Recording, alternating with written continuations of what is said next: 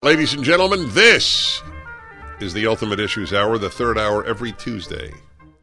On a number of occasions, I would say maybe 1 out of 10 shows, I have a guest. So it means that I have a great respect for the person that I'm having on the Ultimate Issues Hour. That's the case today. He's a psychiatrist, Mark McDonald, and author of a truly important short book, United States of Fear, How America Fell Victim to a Mass Delusional Psychosis.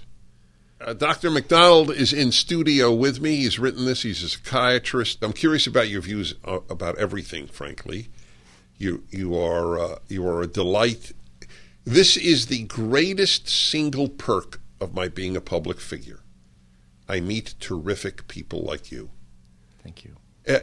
It is a compliment, but it wasn't intended as a compliment. It was just a statement, really, of gratitude for my life that I find people like you who give me strength.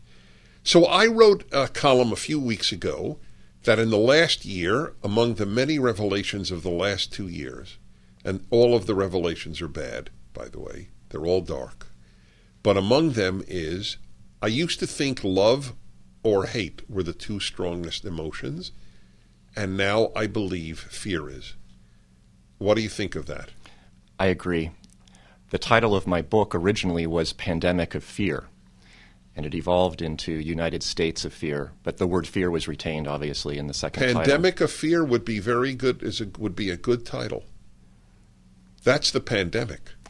I've said since May of 2020 that we've been living in a pandemic that is psychological, not medical, and that's why I began to write Pandemic of Fear about 6 to 9 months later after collecting notes from my speeches and responses from people who've been listening to my talks.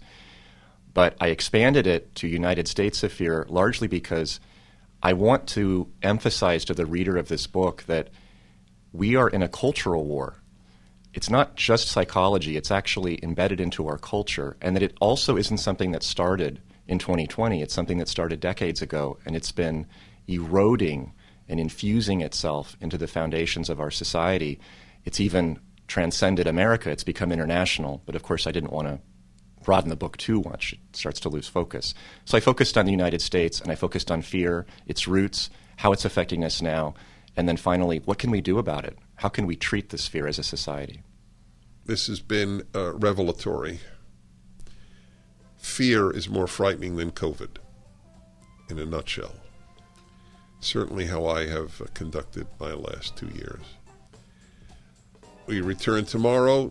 Mark McDonald's book is up at my website.